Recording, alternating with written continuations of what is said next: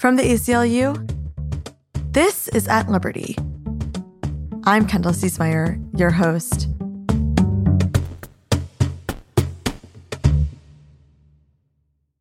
Today's young people have a lot to deal with. Pandemic interruptions, social isolation, climate change, political polarization, ever-changing technology. And this is all on top of the typical turbulence of adolescence. Studies on youth mental health outcomes show increasing levels of loneliness and hopelessness, proving one thing: the kids are not all right. We all want a silver bullet fix for the youth mental health crisis, and some lawmakers are claiming that they have one: the Kids Online Safety Act, or KOSA for short.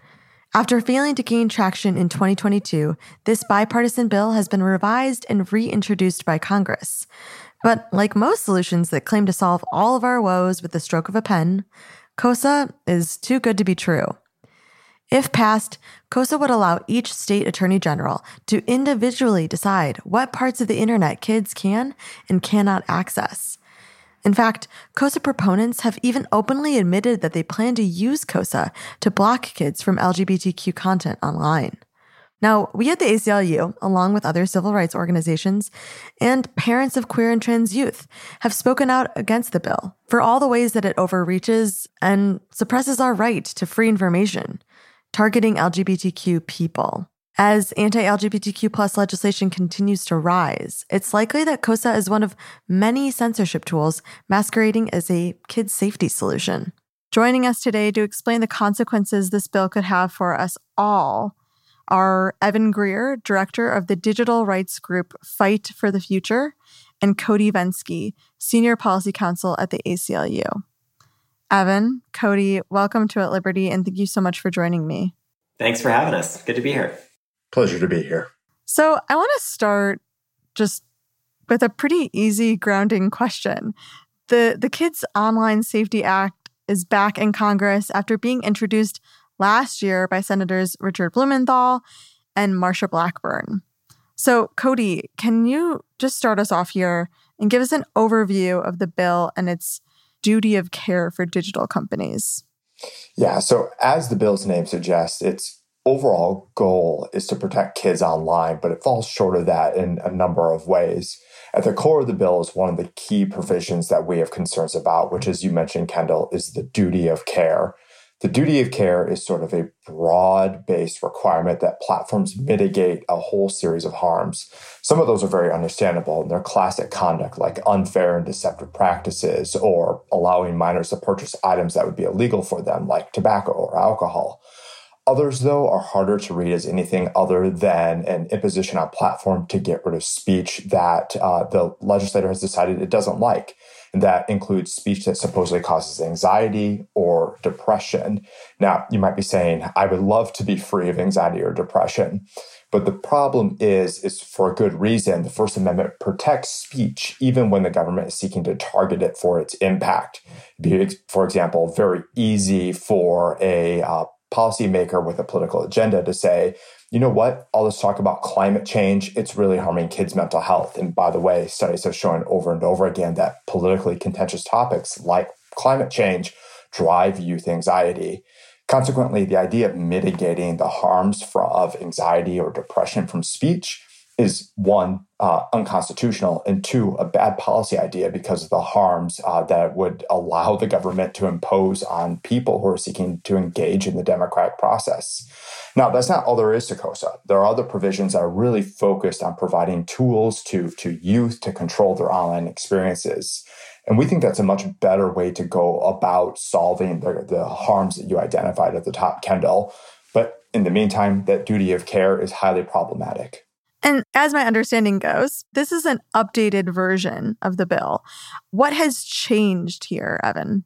Yeah, so a number of things have changed with KOSA, but unfortunately, the fundamental problems with this bill, the things that make it a censorship bill rather than a safety bill, are still intact. So KOSA's duty of care, which Cody was just describing, originally was kind of wildly broad, just sort of a blank check for the government to say, if harm occurs, we are going to hold your platform liable for it. And again, that sounds very reasonable on its face, right? Shouldn't we want to hold big corporations accountable for the harm that they cause?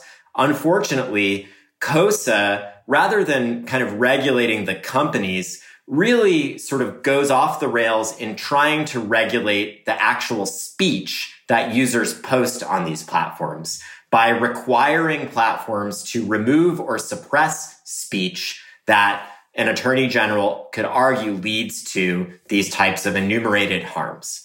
So while the changes that have been made to KOSA have now narrowed that duty of care to say that it only applies if the content recommended leads to these specific mental health outcomes of anxiety, depression, eating disorders, substance abuse, or sexual exploitation. But the problem, as Cody just described, is that an attorney general can still argue any type of content they want leads to those types of harms. And the bill basically says that their arguments are supposed to be evidence-based, but unfortunately, there's no meaningful legal definition of that term. So in the end, KOSA is a bill that says the government can tell platforms what speech they can show to which users. So not really thinking through what is the real root of these problems and how can we solve them rather than just trying to control what kids are talking and thinking and seeing about on the internet. That's a really helpful context for both of you. So thank you for that. What are the explicitly discussed motivating factors behind this bill? Are there other specific concerns that we've heard from the bill's sponsors or supporters in terms of problems that it's aiming to fix? I think there are a myriad of harms that are addressed by the whole variety of folks who support this bill. Some of the more common ones we hear are stories about how youth will pursue something that's rather benign online, such as looking up healthy recipes or quick workout tips, and instead are delivered material related to anorexia or eating disorders that are amplified by algorithms. And I often hear as a response to our criticisms about the duty of care and its potentially broad-reaching harms is this is really about the algorithms.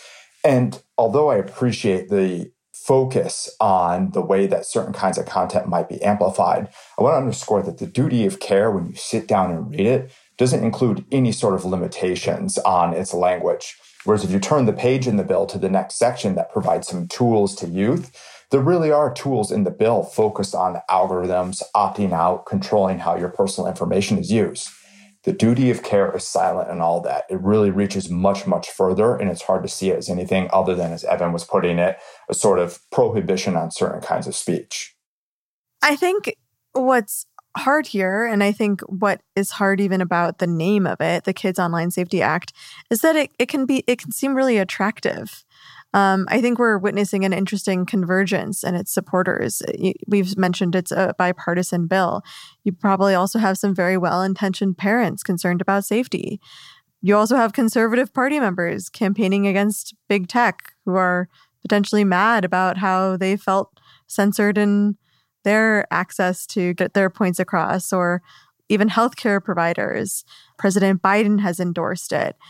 Why do you think this bill has been received so positively at face value and garnered support from people on different sides of the aisle? It's because the problems that this bill says it's trying to solve are real problems. And the anger at big tech companies that is shared across the political spectrum in Washington, D.C. is completely valid and legitimate and deserved. And so I think that is really the important thing to understand is big tech is harming our kids. They are harming our democracy. The problem is that KOSA will make that situation worse rather than better. Mm-hmm. We need to address the harm of big tech by going after the surveillance capitalist business model that is at the root of their harm, rather than by empowering right-wing bigoted attorneys general to dictate what our kids can see online. We can address the harms of big tech without throwing trans kids and other marginalized communities under the bus. The way we do that is by regulating surveillance rather than speech. So just to give an example, Cody was just mentioning the way that these platforms are algorithmically amplifying content that glorifies eating disorders, right? That's a real problem. And nobody sitting here opposing KOSA is saying that that's not happening. The way that we address that is by making it illegal for companies to spy on our kids and use the data that they collect to recommend content to those kids. It doesn't then bring in the potential that it could be weaponized or used for censorship. Right. The worst thing that could happen is Mark Zuckerberg might lose some money. Boo-hoo. I'm crying here, right? And so I just think it's important when we go into thinking through tech policies, it's good to ask ourselves, what's the worst thing that could happen if this goes wrong? And when we're regulating surveillance, the worst thing that could happen is some of the largest corporations in the US could lose a little bit of money. When we talk about regulating speech, the worst things that can happen are pretty bad. And they come down on marginalized communities and people who are already facing systemic oppression, violence, and discrimination in our society. Yeah, I really want to emphasize and lift up what Evan was saying, that many of the harms that we are seeing discussed in this conversation can be traced back to the use and abuse of our personal information. And so providing people with the opportunity to control the data that's collected on them is a key measure. And we've seen over the course of the past few years that Congress has made important strides in that area. Unfortunately, for folks who are trying to push this particular avenue of regulation, there is no constitutional exception because the right thing is the hard thing. And so in this particular case, it's time that Congress revisit combating commercial surveillance and revisit providing everyone with robust privacy protections. I love that you're not just explaining the problem. You're already providing a solution here, which is so helpful because I think it's really easy to say, okay, KOSA's not it. But it's much harder to say, what is it? So I really appreciate that. One thing I wanted to bring up is that, as it goes with a lot that we discuss on the podcast, oftentimes we are concerned about vague and broad language when used in lawmaking. For example, you could think about a lot of the abortion bans. They leave a lot of room for interpretation about when someone can access an abortion, leaving doctors and more often hospitals to fear legal implications and overact perhaps to provide less abortions than even some of the most restrictive laws allow. When you look at KOSA, my understanding is that this term, mature content, is used to explain what children should be shielded from. Well, what's mature content, and how do platforms then overcorrect, perhaps, for all that could be interpreted as mature content by each state's respective attorney general? Is this a fair interpretation or concern? Yeah, and I would say also because it's attempting to legislate things that are sort of objectively subjective, if you will, right? So just thinking about my kid and, her experience, there are pieces of content that she might find profoundly depressing or anxiety provoking that a different kid would be totally fine with, and vice versa. Right? So the idea that there is just like one objective truth that like this type of content makes kids depressed and this type of content makes kids less depressed is just not true.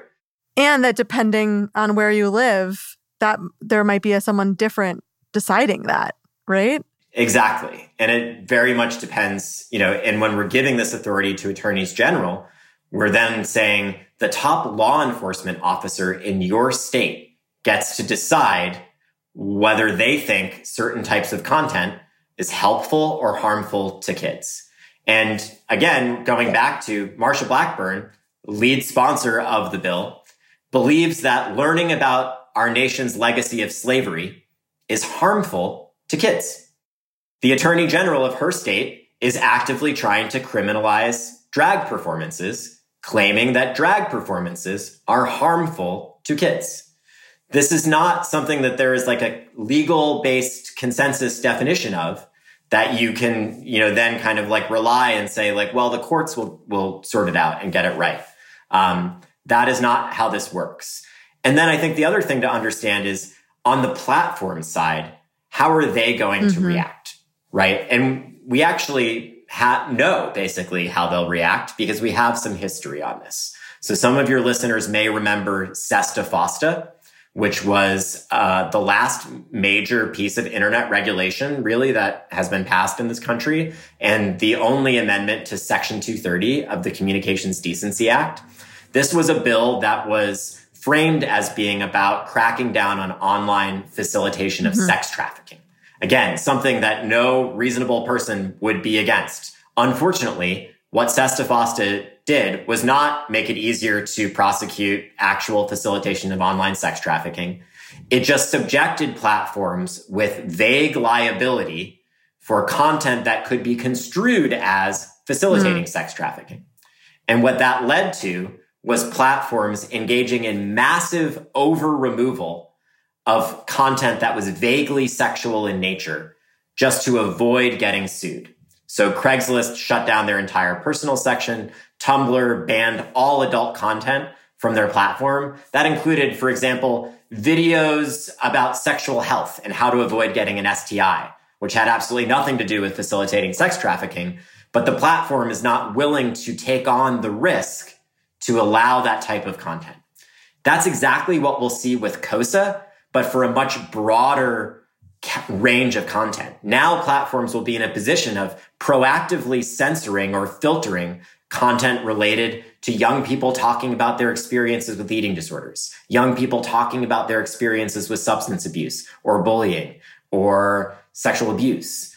We're not helping young people by shutting down discussion of some of the most important and difficult topics that young people actually need to be able to talk about and learn about. We're doing them a disservice and making their lives less safe, not more safe. And I think the really broad range of speech that could be impacted by this duty of care and KOSA's provisions really underscores why the constitutional requirement is that when the government seeks to play with speech, it really needs to be exacting about what it's talking about. But here, the sort of political compromise has been to use very broad language and allow sort of each policymaker to choose their own adventure as to what sort of content that it's going to target.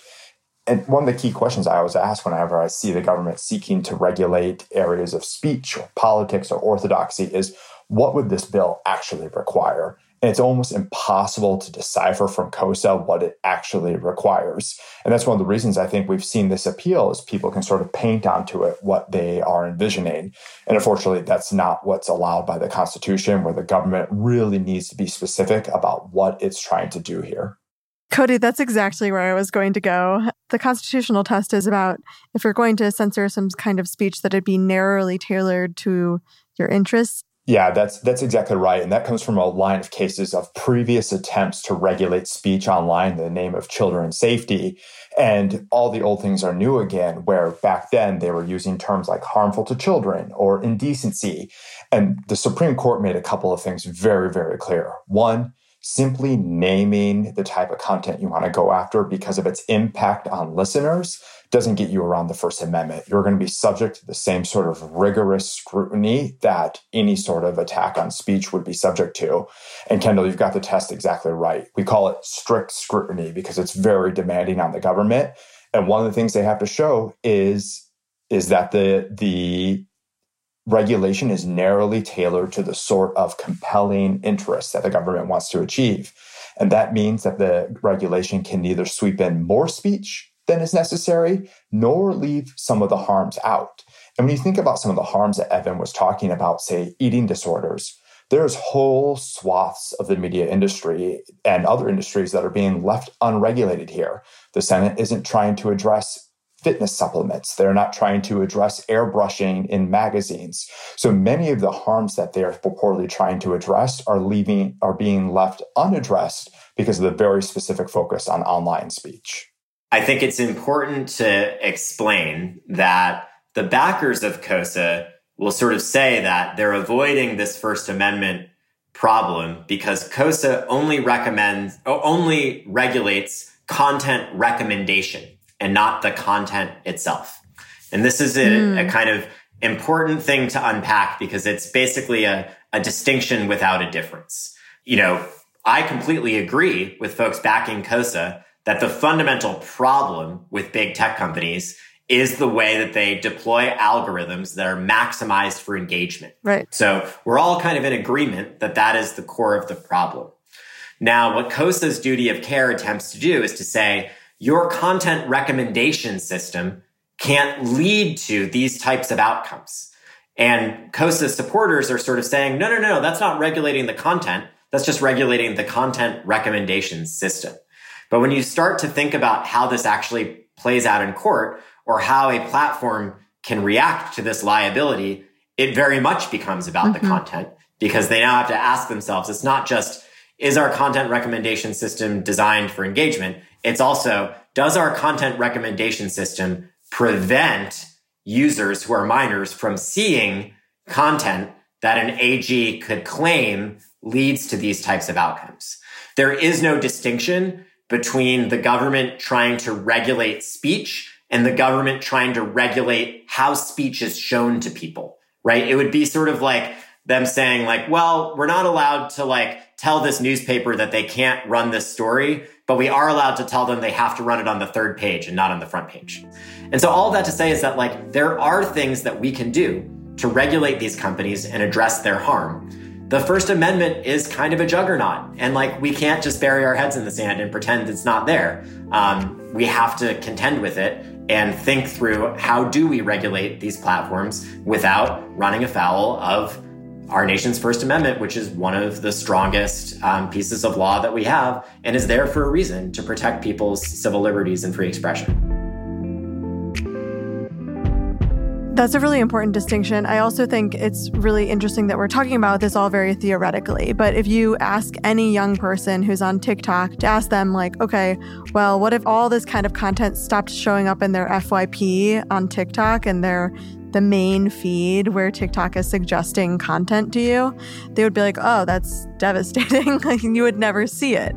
You would never see that kind of content. So I do think it's helpful sometimes to just like ground this in an actual example of what we mean when we say suggested content, or how a platform will offer up a suggestion of what to see next. I want to turn a little bit to talking about how this specifically targets LGBTQ young people, because I think also what we haven't touched on yet is that some of this impact is really going to impact young people. We talked about the mental health crisis, but a recent study from the Trevor Project found that young LGBTQ people who feel safe and understood in online spaces are 20% less likely to have attempted suicide in the last year. And that reflective content is actually really beneficial for young people's mental health. And Evan, I really would love to turn to you just to talk about the unique benefits of digital spaces to the LGBTQ community and the risk that KOSA poses to them specifically. Yeah, for sure. I mean, for me, this is pretty personal. I'm kind of in that like bridge generation where like when I was very young, when I was my kid's age, I didn't have the internet. And then once I was sort of like in high school and a little bit older, I did have access to the internet. And so like, I don't need a study to tell me that like access to online community and resources for LGBTQ folks can be a lifeline, because it was my own experience. And I think, there's a lot of other folks of my generation who remember what it was like before we had access to be able to find other people who've shared our experiences, or even frankly, just to be able to find someone else to date. If you live in a more rural area or don't live in a big city or in a particularly progressive community. And so I think, there's a degree to which just a lot of us, understand this sort of intrinsically. That said, there is also data there. Right. The Surgeon General, in their report that they recently put out, showed that for one specific group of young people, it's actually documented that access to social media improves their mental health outcomes. And that's for LGBTQ youth. I think it's also important to just parallel what's happening online with what we're seeing across the country, where we see local state legislatures, school boards, attorneys general, they're banning books, they're banning content. They're very much focused on keeping kids away from this type of community. Now, they frame that community as indoctrination or, poisoning kids' minds. What we know is that access to just knowing that there are other people out there like you, that there are other people like you that grew up and became grown-ups and have jobs and have healthy, happy lives is incredibly important for young folks. And I think, again, when we think about harms, KOSA really focuses in on this like prohibitionist model, right? Of like the way we protect kids from harm is by isolating them and cutting them off from learning about the world around them. And we actually know that the exact opposite is true. The more kids know about the world around them, the more equipped they are to navigate it safely. Unfortunately, KOSA is basically just trying to recreate abstinence-only sex education, but for all of these other incredibly important topics like bullying and substance use that kids do need to be able to talk about, even when they make adults uncomfortable. And that's really what I think this is about in the end, is basically a bunch of hand-wringing adults being uncomfortable with the fact that young people have some agency and can speak up and make some of their own decisions about how they feel about this stuff. And I wish that lawmakers in DC spent more time listening to young people about what they actually want and need. Because when you can actually just go on TikTok or whatever and hear what they have to say about KOSA, they're worried about authority figures in their life dictating their ability to access information and communicate, which is true for all the rest of us too. It turns out kids are not that different than everyone else. They want basic rights and freedom and some privacy, and they deserve almost like they're people. Almost like kids are people. Almost. I think this also just it follows this national trend that we've seen across the country, specifically within school contexts. So here again, we're seeing the encroachment of what can students learn. And we've talked about this, but it's all done under this veil of quote unquote protecting children. This is part of a decades-long trend of falsely conflating LGBTQ identity with predatory behavior. And that is, again, nothing new. And it's actually sort of gone through several cycles. Like if we go back to even like the gay marriage fight, and before that, there was an active attempt by the right in this country and by religious institutions to effectively conflate just being gay with pedophilia, effectively. Since then, basically those same groups have zeroed in on trans people and are trying to focus on trans people going to the bathroom as conflated with pedophilia, trans people playing sports as conflated with some type of predatory, manipulative, abusive behavior. But in a lot of ways, again, nothing new about this, very, very much the same. And that's why we always need to be vigilant when folks are kind of papering whatever their type of government control they want to create is in that wrapping paper of protecting the kids. And then I think it's also, again, important to zoom out a little bit and say, well, if these folks are so interested in protecting kids, surely they also support massive investment in more counselors in schools. Oh, wait, they don't? That's weird. If these folks care so much about protecting kids, surely they also support ensuring every child in this country has access to healthcare. Oh, wait, they don't? That's kind of weird, right? If we wanted to do something to improve youth mental health, there are a lot of things that we could do right now, like ensuring that every young person in this country has access to a safe place to live, has access to a school that meets their educational needs. That would go way further toward addressing the youth mental health crisis than any lever that we think we can pull to ban content from the internet or allow more content on the internet. But that's, those are the types of conversations that folks in DC would rather not have, which is why they would rather kind of zero in on this, like, well, let's just pass some bill blaming the internet so we can say we did something. Thank you for that. In thinking about a solution, you both proposed the idea that we could look back at the problem of data surveillance that these platforms have engaged in as a way to make the internet safer for young people. How are you both thinking about KOSA moving forward? Do you think it's going to pass? That's a great question, Kendall. And I think first, this sort of litany of ideas that Evan just rattled off right here on this podcast is a great place for Congress to start.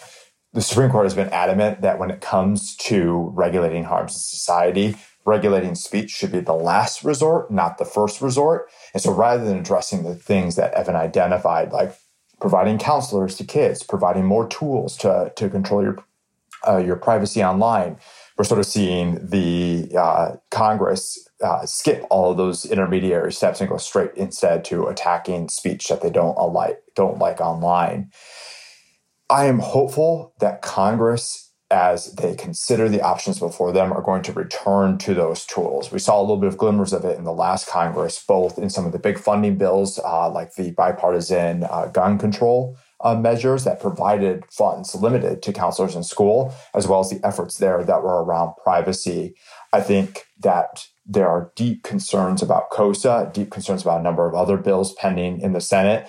And I think senators are understanding that these particular bills are not the ones to solve these issues. And I hope that they don't falsely impose on themselves limitations on that these are the only ones that they may consider. Instead, step back, recognize they still have a year and a half left in this Congress, and get to the work to scoping a bill that will solve these issues without impeding constitutional rights. Evan, what would you say? To answer your first question, no, I do not think KOSA is going to pass. It faces overwhelming opposition from civil liberties groups, from human rights groups. You mentioned this a couple of times, but I haven't actually spoken to it yet. So I'll just quickly say that my organization helped organize a letter that's now been signed by almost 300 parents of transgender and gender expansive youth. That letter specifically asks on Congress not just to oppose KOSA, but specifically to support alternatives to KOSA, like privacy and antitrust legislation, because those parents are agreeing and saying, we agree that big tech is doing harm to kids. It's doing harm to our kids too. We believe that KOSA will make that harm worse, not better. I think if we want to protect kids online, we have to act like adults. And that means sitting down and kind of figuring out, to be blunt, what is the Venn diagram of things that we can all live with. I think there are a lot of organizations that support KOSA whose hearts are totally in the right place. And we, on the civil liberties side, from ACLU and Fight for the Future and EFF and the dozens of LGBTQ and racial justice and human rights groups that we're working with, we legitimately believe that KOSA will make kids less safe and not more safe. This is a complicated issue, and it's one where reasonable people can disagree and where there are valid trade-offs and sometimes it's genuinely hard to figure out, like, is this policy worth it? But the way that we figure that out is we sit down and we talk and we ask ourselves, like, is there something that we have consensus around? And if lawmakers are serious about getting something done on this, then I think there are pieces of KOSA that are salvageable. And, there is appetite to see something positive happen in this area, to rein in these companies and address the harm that they're doing without throwing trans youth and other marginalized communities under the bus. I believe that's possible. And I invite lawmakers and everyone that cares about this to try to sit down so that we can figure it out. Well, it sounds like we have our marching orders. Evan, Cody, thank you both so much for joining me. Really appreciate your time, and thank you for all you're doing. Thank you. Thank you. Pleasure to be here. Thanks so much for listening. If you enjoyed this episode, please subscribe to At Liberty wherever you get your podcasts and rate and review the show. We really appreciate the feedback. At Liberty is a production of the ACLU, produced by me, Kendall Ciesmeyer, and Vanessa Handy. This episode was edited by Matt Boynton. Julia Silva Forbes is our intern. Until next week, stay strong.